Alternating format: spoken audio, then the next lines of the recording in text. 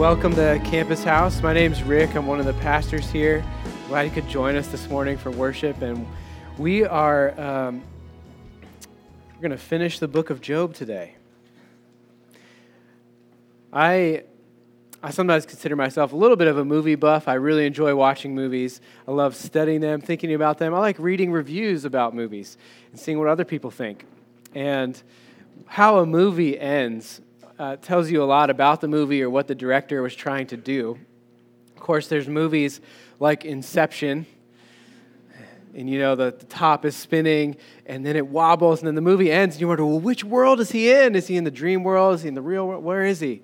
You wonder what world he's in. It's a great movie ending, unlike many other movie endings, because it doesn't necessarily resolve everything immediately or quickly, but it still makes you long for the resolution. You want to know, what world is he in? What really is going to happen?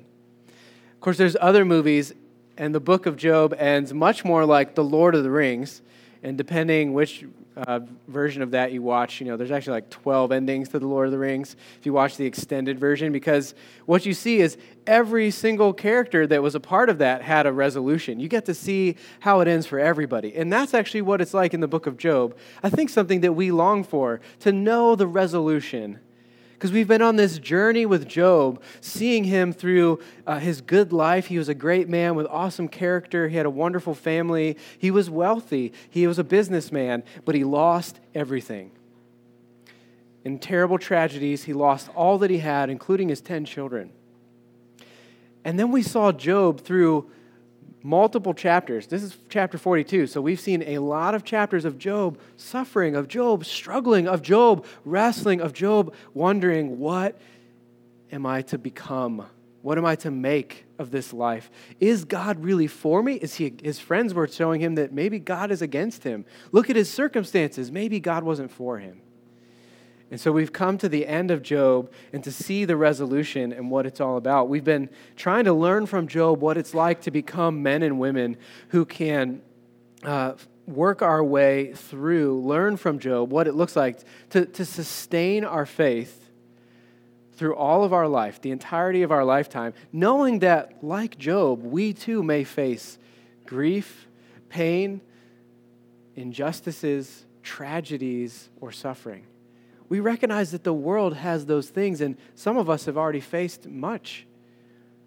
Some of us might face more. Some of us simply have friends that we're seeking to learn, and family, how to walk with them through difficulties.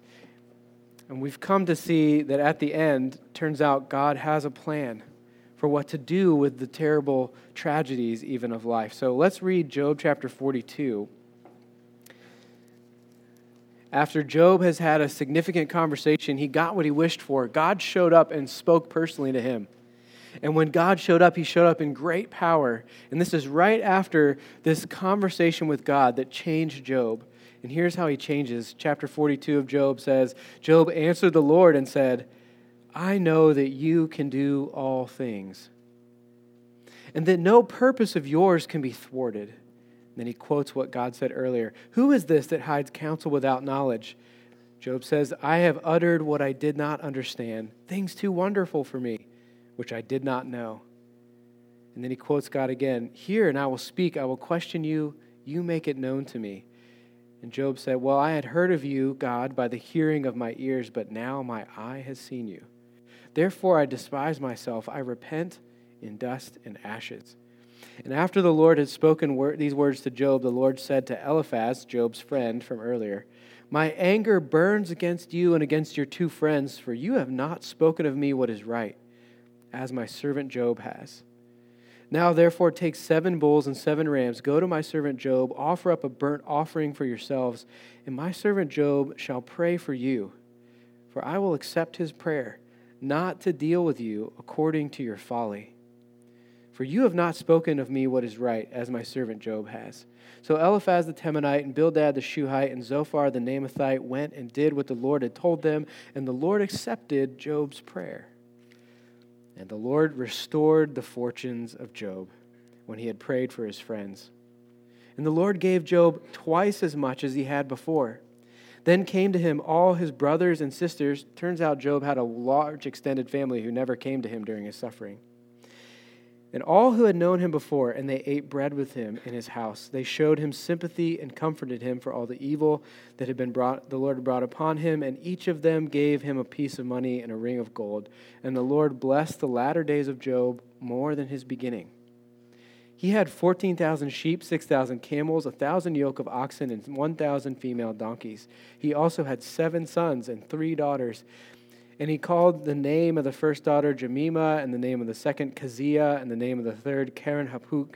And in all the land there were no women so beautiful as Job's daughters. Their father gave them an inheritance among their brothers. And after this, Job lived 140 years. He saw his sons and his sons' sons for 4 generations. And Job died an old man, full of days. After all the drama, all the poetry, all the conversations between his friends, we come to a fairly simple prose ending to Job. And it simply sums up what happens. Job is restored to even greater prosperity than he had before. In one sense, we might say, well, Job rode off into the sunset. It's a happy ending. It's a good ending. It gives resolution to what we might want to know has happened to Job's life. But we may also say, well, that's nice. Then we may be tempted to treat it like we would a movie where we want to kind of escape our own world for a bit and see another world and see the way that people interact, how they faced conflict, and how there was a resolution. But we go home knowing, well, that's not really my life most of the time. That's not necessarily my story. That was fun to see, but is that what reality is really like? And I want to argue today that the end of Job, and really all of Job, is setting us up for what to expect in the Christian life. Job is an extreme story. We're talking about someone who was the richest person in the world, who literally loses everything except his own life. He's even deathly ill. And then here we see that he's restored. This is actually a pattern for us to look at. And I know this, I say this because of the way we want to interpret the Bible, which is we let other parts of the Bible help us understand the Bible. So James, all the way in the New Testament, towards the very end, actually references Job. And here's what he says in James 5, verse 11.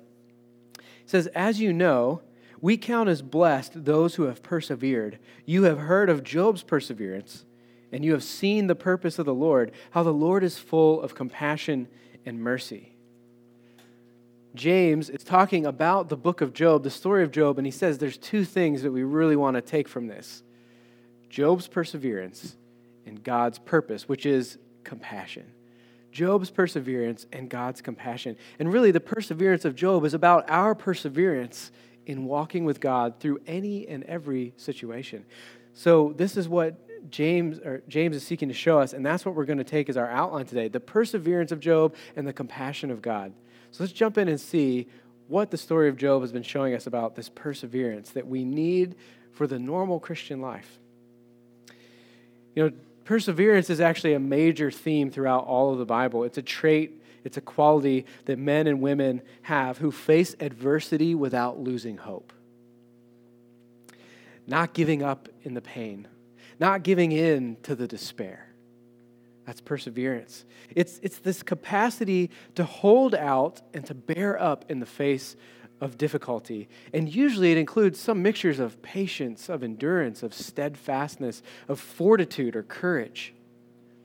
Perseverance requires courage because you're facing something that is difficult. And you don't need courage if you're not afraid, if you're not struggling. But courage is for those who struggle and yet come into that struggle without being destroyed, or at least being willing to face it. And courage requires faith. And this is important because perseverance, or this kind of courage we're talking about, is not grin and bear it. It's not stoicism. I can take it. I'll just work really hard at it. That's not the kind of perseverance the Bible talks about. It's the perseverance that comes only by faith. Why? Because true perseverance and true courage only can work if you have faith. What does perseverance and courage do? It sees beyond the circumstance that you're in. You don't persevere if you think, this is it, this is the end, it's all over. I should just give up and stop trying. That's not perseverance. But it's also because we've lost faith that there might actually be another reality behind and underneath this one that maybe is different. even if we haven't seen it yet. Because isn't that what faith and hope are about? Holding on to things that we have yet to see, but trusting that they are just as real as the things that we do see. The only way we have courage or perseverance is if we also have faith. And this is seen all throughout the Bible. Just a couple examples from what even Jesus himself says to people, to his disciples, his followers who are about to go through a really difficult time. He says in Luke 21, "It's by your endurance that you will gain your lives." Or in Matthew chapter 10, "But the one who endures to the end will be saved." In Romans chapter 5, the Apostle Paul says it this way, "Through Christ, we've obtained access by faith into this grace in which we stand. And so we rejoice in the hope of the glory of God." We've gained access to a new and better story, the story rooted in faith that goes beyond what we see. But then he says, not only then do we rejoice in the hope of the glory of God, we rejoice in our sufferings. Let's be clear. He doesn't say rejoice because of suffering. He says you rejoice even in suffering. We're not rejoicing that there is suffering. We're rejoicing in the suffering because we have something beyond the suffering. And notice this, we rejoice in our sufferings because we know even suffering can produce endurance. Endurance produces, and that's perseverance. Perseverance produces character, and character produces hope. And this hope will never put us to shame because God's love has been poured into our hearts through the Holy Spirit. Hebrews 10 says much the same, that we are those who don't shrink back and are destroyed, but we hold fast to our faith and we preserve our souls. This is what God wants to give us. And so Job shows us perseverance in two particular ways. Perseverance in warfare and perseverance in waiting. So you remember that one of the great things about the book of Job is how honest it is. It's refreshingly honest about pain, about suffering, about how we relate with God when we're unsure. It's real about friendships and about difficulties in marriage. It's real about God and about sorrow and about the spiritual realm. And what is it that we see? All of those things come up because Job is facing a battle. He is a believer who is facing a battle. All that stuff comes up because he has lost everything. He is facing a terrible tragedy. And Job has been helping us over the last several weeks. We've been looking and seeing that what Job is showing us is the battle we face. And he's been helping us understand that pain and problems and difficulties in your life are always also at the same time temptations.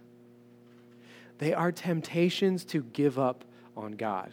They are temptations to give up on faith. They are temptations to say, what I see doesn't match what I hope for, therefore life isn't what I thought it was. God must have lied. Or maybe God doesn't even like me because he's not giving me what I hope for and what I want.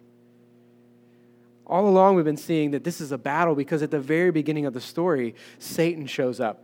And it's not God who's attacking Job. It's not Job who's brought this upon himself. It's this adversary named Satan, this spiritual power who comes to destroy his life. And what he says to God is this. This is what Satan says to God.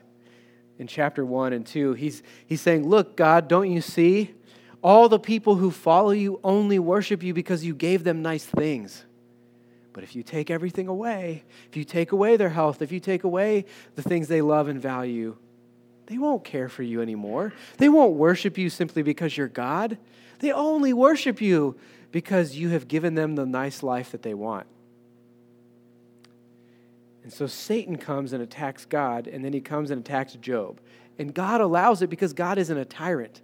God isn't someone who has to control even evil in one sense. He doesn't say, I will control evil. At the same time, we saw that Satan is on a leash. He can only do what God allows. So while God allows it, he doesn't stop it. He also really does have overall control of Satan. And so Satan goes and he afflicts Job. And God's not even afraid of that. It's a terrible thing, but God's not afraid of it. Because God says, look, even your evil I will turn for good. This has been the story we've been trying to look at. And one of the things we have to come to see is that it's not just that Job is on a battlefield. He's not literally hand-to-hand combat with Satan. Job himself is the battlefield. And this is true for all people because God, in the very beginning of the Bible, in Genesis chapter 1, one of the first things we learn is that God created us to be in his image, which means we are his concrete resemblances on earth. God is a spirit, and yet we are supposed to be concrete reflections of aspects of who he is. And Satan hates God, so he attacks anything that looks like God. He attacks you and I. In the Western world, Satan has done a great job of lying to us and getting us to believe that he doesn't exist, or there's no spiritual warfare, or there's nothing out there that could possibly afflict us like that. That's one of his tactics, I believe. That he wants us to think that this isn't true. But then, isn't it true that so often when we come to face sufferings or trials or difficulties, our inclination is to go, I guess God doesn't love me? Why is it we turn to spiritual things then? It's because we've become more aware that the battle is real. And so we have to persevere through the warfare.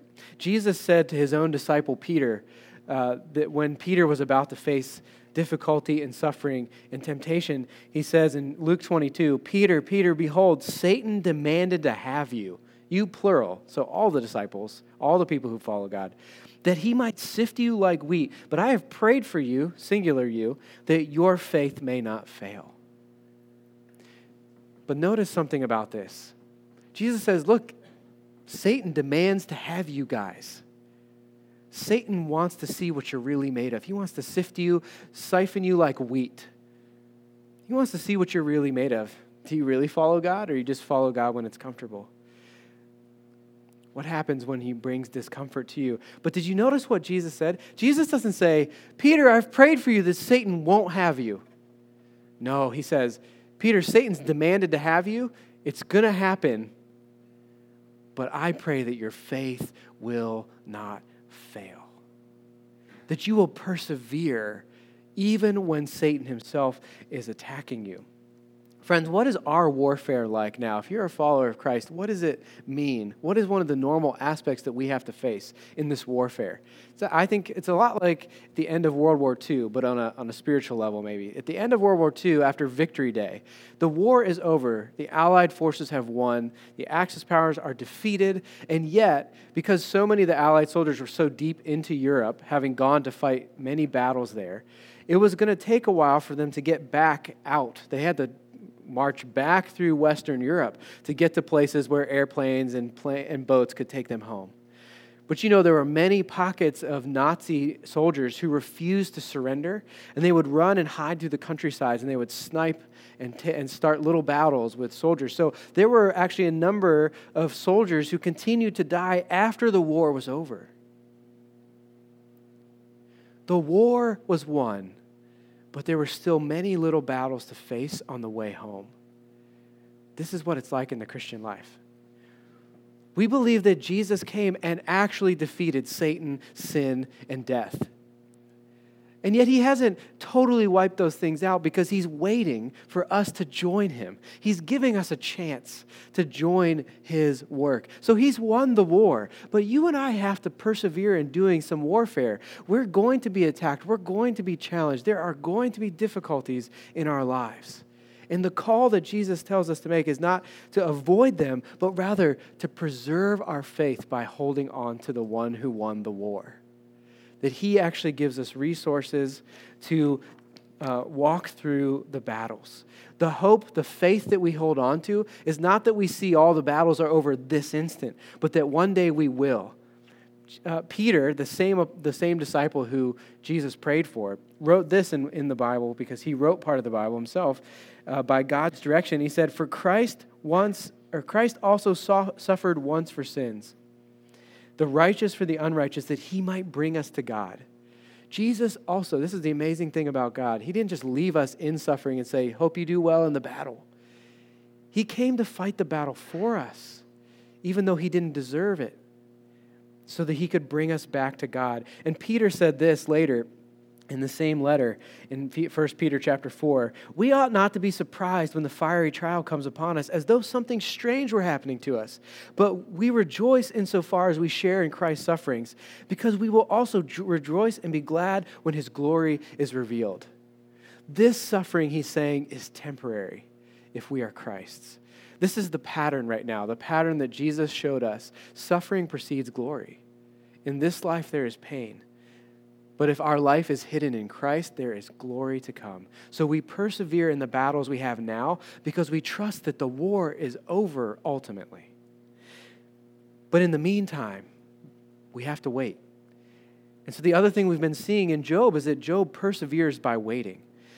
Job often, much of the book of Job, these many 42 chapters, there's many times where Job is speaking with his friends, but there's many other times where Job just turns away. He's frustrated with his friends. He turns away from speaking to them, and he just wants to speak directly to God. So much of the book is Job praying.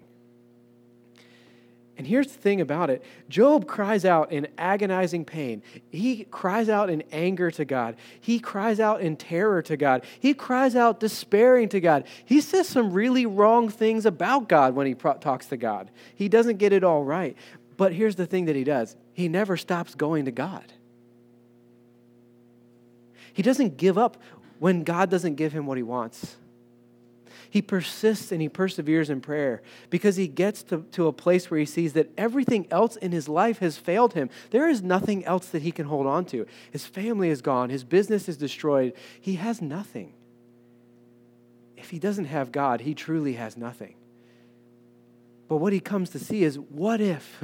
What if there really is this hope beyond death, this hope beyond what I see in my life? So he clings to God, and he clings to God by praying. This is what you and I are also called to do. Not just the way that we persist in this warfare is by continually entrusting our lives back to God. That is the heart of prayer. You might wonder then, well, in chapter 42 of Job, it says that God says twice, hey, Job's friends, you spoke what is wrong of me, but Job spoke what is right. But we also saw earlier that Job said some things were actually wrong about God. So why would God say that? Why would God say that Job is getting something right and his friends got it wrong? I think it's because what God himself and Jesus clarifies later. He says this in Matthew chapter 12. How can you speak good when you are evil? For out of the abundance of your heart, that is, what your heart is full of, your mouth speaks. The good person out of the good treasure in his heart brings forth good. The evil person out of his evil treasure brings forth evil. I tell you, on the day of judgment, people will give an account for every careless word that they've spoken. For by your words you will be justified. By your words you will be condemned. One of the things that Jesus is saying is that all the things that come out of our mouths are first rooted in our hearts. It's about our attitude, our orientation towards things. Now, this is why we have to say that Job could actually speak untrue or false things about God, but actually be speaking what's right. Here's what this means. His heart was what is right. Job's friends didn't seek God. Job's friends didn't look to God. Job's friends didn't pray to God. Job's friends said a lot of wrong things about God to Job that really messed with his faith. But they weren't those who were bringing Job to God. Job constantly was going to God. And so what is his heart? What is his orientation? It's to God. His waiting is always towards God. His friends said, here, let me give you a quick fix. Make your life better. Do these simple things, God will reward you. Job didn't trust in that. What Jesus said is that out of the abundance of your heart, out of what your heart is filled with, you speak. And this is why the Christian life is not about just getting our linguistic words. It's not just about linguistics. It's not about getting all our words right. It's not about saying perfect things all the time about God, because there's a lot of people who walk around and try to say the right things and think, therefore, I'm good with God. But then you're saying, look, if I just say what's right, if I make myself look good to other Christians, if I do church things and I say good church things and I sing those songs, I'm good to go. No, that's about you. Your heart is about saying right things, but for your own sake. But what Jesus is talking about is saying things. We say things about how we are oriented. So if you're oriented to God, you might say wrong things, but your desire is to be for and with God. That's a very different kind of thing. It doesn't mean you nail every word right. It doesn't mean you're a master theologian all the time. But yet you are, because master theologians aren't about perfect linguistic correctness. They are about a heart that is oriented to the living God. That is Job. We persevere in waiting, in praying. So Job, we see from Job, God can handle our anger. He can handle our frustration. He can handle our disappointment. We can speak those things to God, and yet He will still hear them. because we want to speak them to him and no one else. Look, this is what it's saying. Why are we waiting? Why are we persevering in this? It's because we're not fatalists. We don't look at our circumstance and say, well, whatever happens, happens. I don't understand how this strange world is governed anyway, so God, do what you're going to do. We're not fatalists. We're not stoics. We're also not controlling. We don't look at our circumstances and demand, God, these things must become what I want when I want them, or else you are terrible at governing the world. But isn't that often how we pray? But what we see from Job is that Job is saying this. You can speak to your father this way. God, I'm in pain. I'm doubting. I'm struggling. What are you doing? Where are you? God, you are my maker. You are my friend. You designed this whole world. But where are you in this time and in this circumstance? You are a personal God, but I don't feel your personal presence. God, I don't understand my circumstances. If only I could speak to you. If only you would hear me again. These are just things Job said. How long, O Lord, will things go on like this? No matter how long these pains, these trials, these difficulties, these injustices, these sorrows last, my longing is that I might find you. My longing is that I might see you. My longing is that I might know you and trust you and hear from you again, no matter the outcome of my immediate circumstance. Persevering in prayers like this holds together, hoping and waiting. This is how we fight. But the greater thing behind perseverance, the thing that's going to allow us to keep persevering, is if we have a tremendous vision of God's compassion for us. This is the real thing that keeps us going, because it's not just grin and bear it. It's not just get gritty and plow your way through it. It's to find out that we've been a part of a bigger story all along. And so the Apostle James reminded us that it's not just Job's perseverance that we see in the book of Job, but we see God's purposes, and his purpose is to show that he's full of compassion and mercy. Job echoes this in chapter 42, verse 2. We read it earlier. Job says, I know that you can do all things, Lord, and that no purpose of yours can be thwarted. Job has come to learn something of God's purposes. And what is it about his purposes that are compassionate? It may seem odd to think of seeing God's compassion throughout Job because there's long stretches where we don't see God speaking at all. We just see Job and his friends debating what it means to walk with God when you're in a difficult place. Is God really compassionate? Why did he take so long to answer? Why did he take so long to show up to Job? But what this word compassion means, it's a very powerful word in the Bible.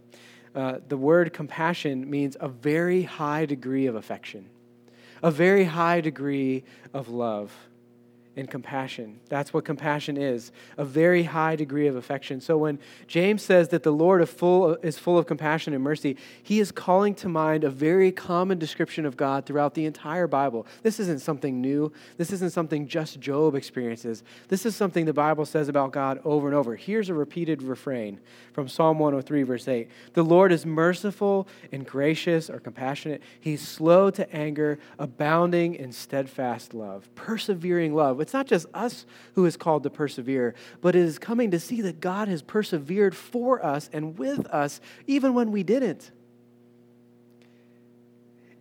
The psalm is just getting this from the story of Exodus, where Moses meets God and the Israelites meet God after he saves them from 430 years of oppressive slavery. This is the kind of God that he is. He brings them out of slavery. And when he does, he reveals himself to them. And this is what Moses sees. The Lord, a God merciful and gracious, slow to anger, abounding in steadfast love. Same phrase. And faithfulness. And this is who God is. This is his self-revelation. Here's what Psalm 103 describes God as. Here's the kind of things that God does because of the kind of character that God has. His compassion works this way. The Lord works righteousness and justice for all who are oppressed. He made known his ways to Moses when he saved the people from slavery, and his actions to the people of Israel. The Lord is merciful and gracious, slow to anger, abounding in steadfast love. He will not always chide, nor will he keep his anger forever, because he will not deal with us according to our sins, nor will he repay us according to our iniquities. For as high as heaven is above earth, so great is his steadfast love or compassion towards those who fear him, those who have given their lives to him. As far as the east is from the west, so far does he remove our transgressions from us. And if you've ever tried to go east until you hit west, you know you're just going to keep going. You never do. You're always going east. And so as a father shows compassion to his children, the Lord shows compassion to those who fear him. For he knows our frame. He knows what our life is like here and now. He remembers that we are dust. We are fragile. So this theme of the entire Bible, from Job to Moses to James, describes this same consistent character of God who deeply cares for his people, who has compassion, who hates sin and injustice and evil, and will set it right. He will overcome oppression. What we've seen throughout Job is that Job's friends, and sometimes us, end up aligning ourselves more with Satan's purposes than with God's. Because Satan's purpose is that he wants to get us to judge God based on our circumstances. I have bad circumstances, therefore God isn't good, or God must not be loving.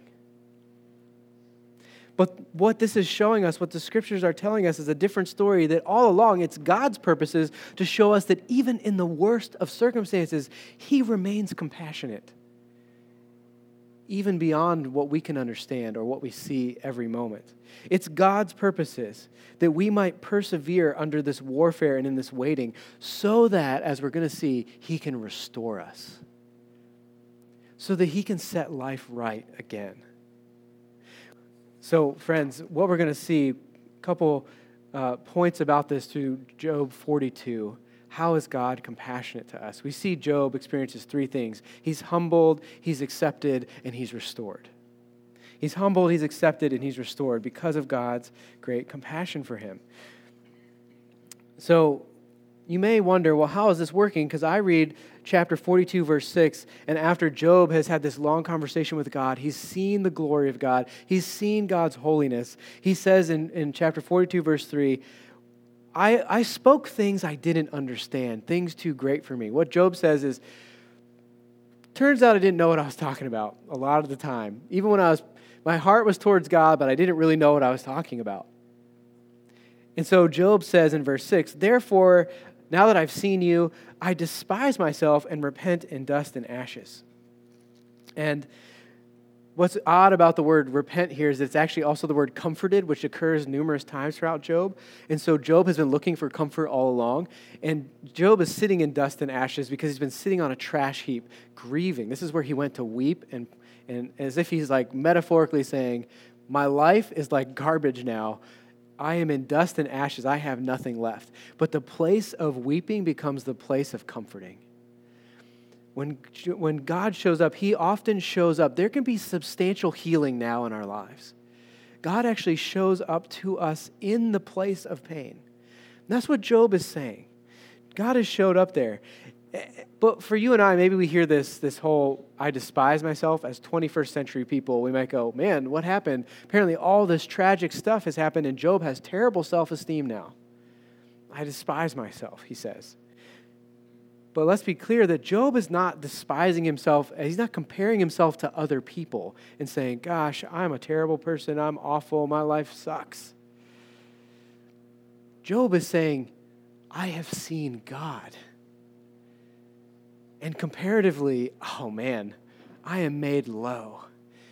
And do you know that you've come to know God is when you've started to see yourself in the world in a different way? And mainly, not that you're less than other people, but not that you're more than other people, but really you've come to see how great God is. And that brings you to a place of being low. Look how great God is. I have seen God and realized I was speaking about stuff I don't really understand. I don't know how to govern the universe. I don't know how to fix all the problems of the world. I'm not so great that I can make myself right with God again.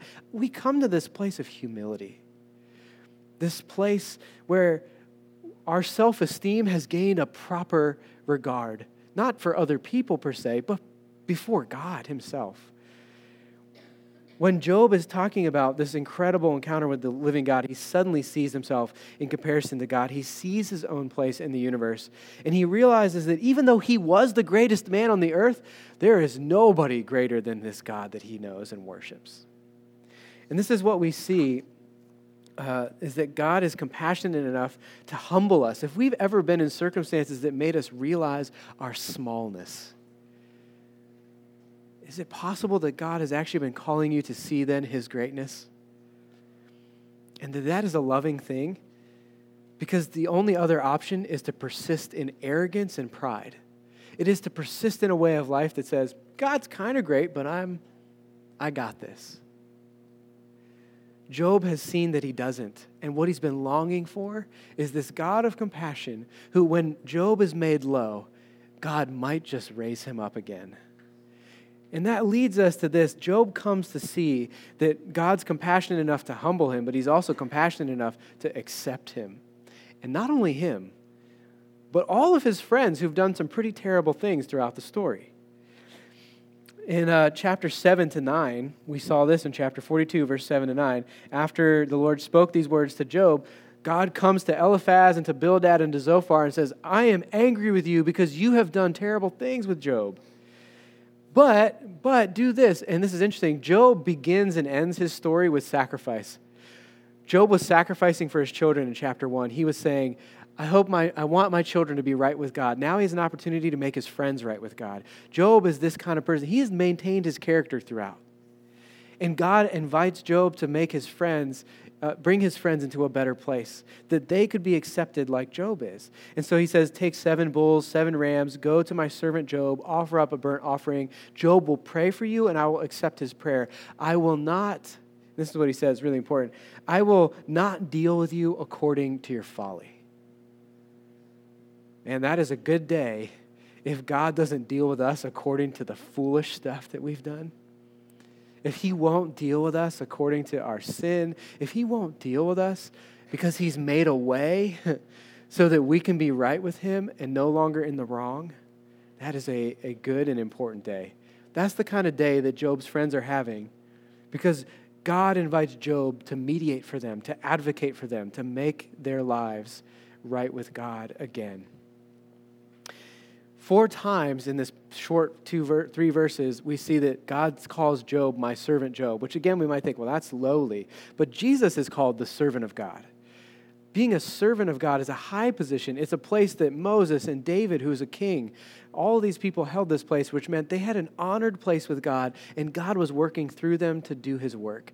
Ultimately, all those people pointed to Jesus, who is the ultimate advocate. And here's the thing, that when God says, hey, Job is right with me, and you'll be made right with me through Job, it's the same thing that we've received through Jesus. Job is pointing to the greater making right with God that happens when Jesus comes. See, here's the thing about having an advocate. This is something about the way God is saying the world works, is that you can't just go directly to God. You can't just come and make yourself right with him. You can't just pray the right prayers or say the right things. Even if your heart's oriented to him, he has to make us right with him. And how does he do it? He gives us an advocate. Here's how that would work in a court of law. If your lawyer wins the case, you've won, right? If your lawyer wins for you, you've also won.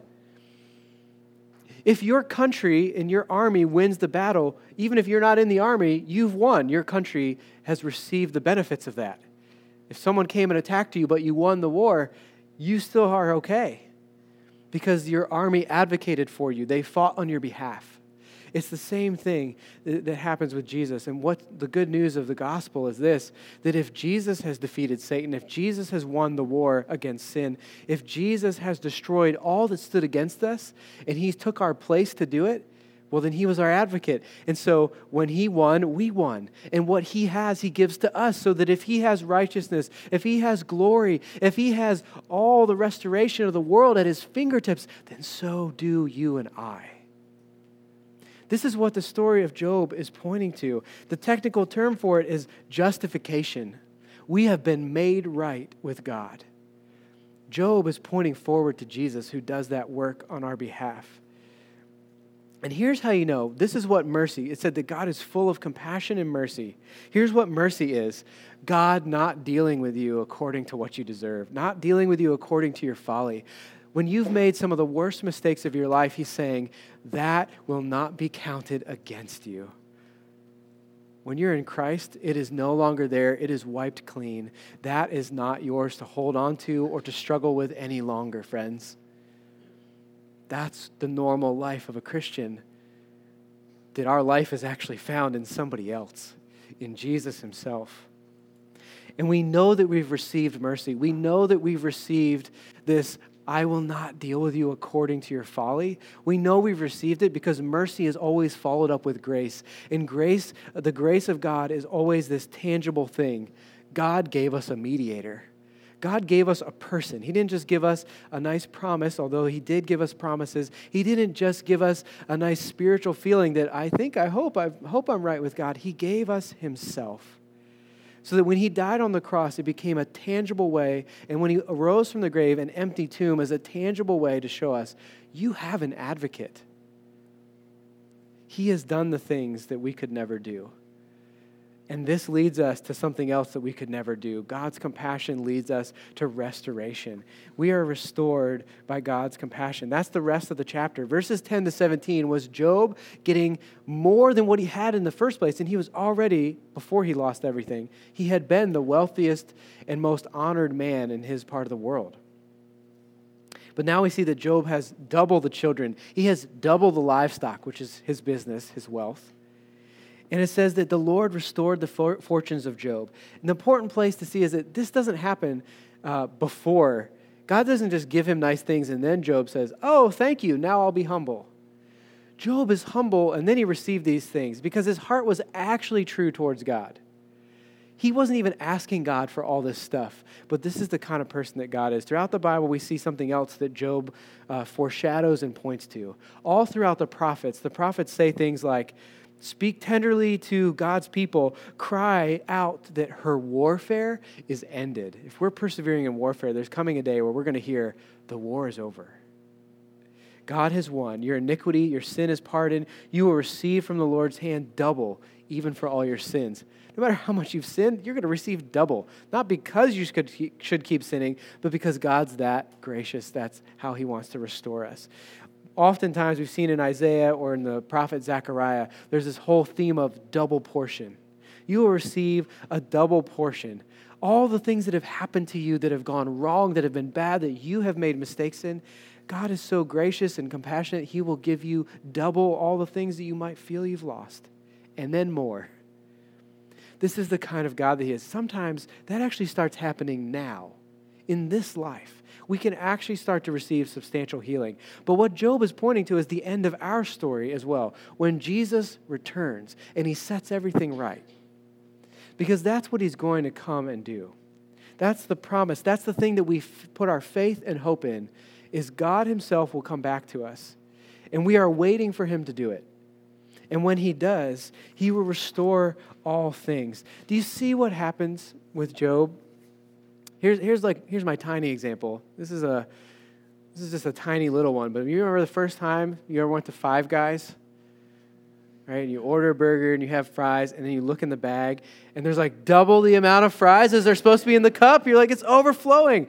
Every time I go to Five Guys, I actually try to reflect, this is God's grace to us. It's a picture. It's a little tiny little picture of what is. All the little good things you receive now are just tiny little pictures of the great things that are going to come in the restoration. Right? The cup will overflow for sure. That's the promise to us. Do you see what happens to Job? Job lost everything, so he was in poverty. But Job's poverty becomes prosperity. Job's broken body becomes beautiful, restored again. He lives to 140 more years. Job's isolation of feeling so lonely in his suffering, he is restored to full, loving community. And he helps restore his friends. Job's friends go from being in the wrong to being set in the right. Job's despair gives way to celebration and feasting. All his family that had rejected him comes back and they feast together. Job's near-death experience is transformed into a long life. And for us, Jesus came and said, I came to give you eternal life. That starts now. It's not future life. It's life that starts now. The future has invaded the present. This is our reality now. This is our normal if you are God's, if you are walking with Him.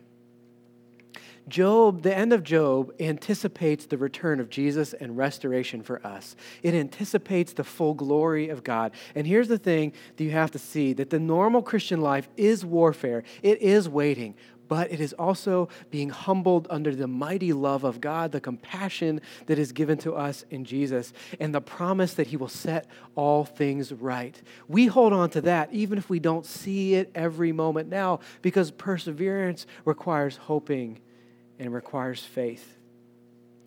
And let's be clear about what happens to Job. Job doesn't get some weird, nice spiritual blessings. He doesn't get angels with harps and clouds. Job's restoration is rock solid real. He could touch everything that God restored. Sheep, cattle, he could hug his daughters, he could shake his son's hands for many generations. What he received is not some abstract spiritual reality, but rather the spiritual reality that stands behind everything brought him to restoration. Friends, that is the promise for you and I. Jesus promises us a new heavens and a new earth. New earth, not a disconnected stuff, not out there spirituality, heaven in the clouds. He's talking about new realities that we already can begin to understand. Friends, do you see what has happened? The blessings God pours out on believers at the end will be every bit as real as the blessings that Job received. So that means all the relationships that you've longed for will only be that much better in heaven. The broken family that you have, even the best family now, is but a glimmer of what family will be in heaven. The most beautiful woman now will be dull compared to the glory she will have in heaven. We look forward to real prosperity that makes the Forbes list of billionaires look like they're poor. We're talking about tangible restoration and blessing. And this is what we look forward to. This celebration that Job has, this feast he has with his family, Jesus told us that we will have a feast with Him, and we will feast with Him forever, which makes the best party on earth right now look like a night of boredom. Is that your vision? Is that your expectation of the normal Christian life? Because, oh, friends, this is what He came to give us. Let's pray, and we're going to take communion together. Lord, we thank You that You've come to give us this new reality, this restored reality, that You haven't rejected us and left us. You won't treat us according to our folly, but when we hold fast to You, Jesus, we cry out and say, what other hope do we have? You alone hold the source of life. You alone hold our restoration. There is no friendship. There is no family. There are no right words we could say. There is no logic. There is no circumstance we see now that will set things right. So we instead cling to You, Lord, despite what we see in our circumstances now. Lord, walk with us as we seek to persevere with You. Thank You that You have won the war and that You are with us even in the battles now. We long for You alone, that we might be humbled before You. We long for You to rejoice that You have accepted us, not according to our folly, but instead according to Christ. And we rejoice in You now as we take communion. Lord, remind us too, even through communion, that these are little but real, rock-solid things, bread and wine, that remind us Your body was actually broken. Your blood was actually poured out for us so that we could be made right. And so we remember You. We remember and we reflect that this little tiny piece of bread and wine is yet a rock-solid reality that points to the much, much, much greater reality that in Christ we will be restored and we will have everything because we have You right now. So we pray this in Your name. We pray that You would be glorified in and through us as we persevere and as we wait. In Jesus' name we pray. Amen. Friends, take a moment to reflect on this rock-solid reality. This bread and this wine is pointing to another truer, greater thing. It reminds us of the restoration to come. If you don't know Jesus cry out to him, don't worry about taking communion. But if you do, let this be a tiny piece, a tiny foretaste of the feast that is coming for those who know him. And then we'll sing again.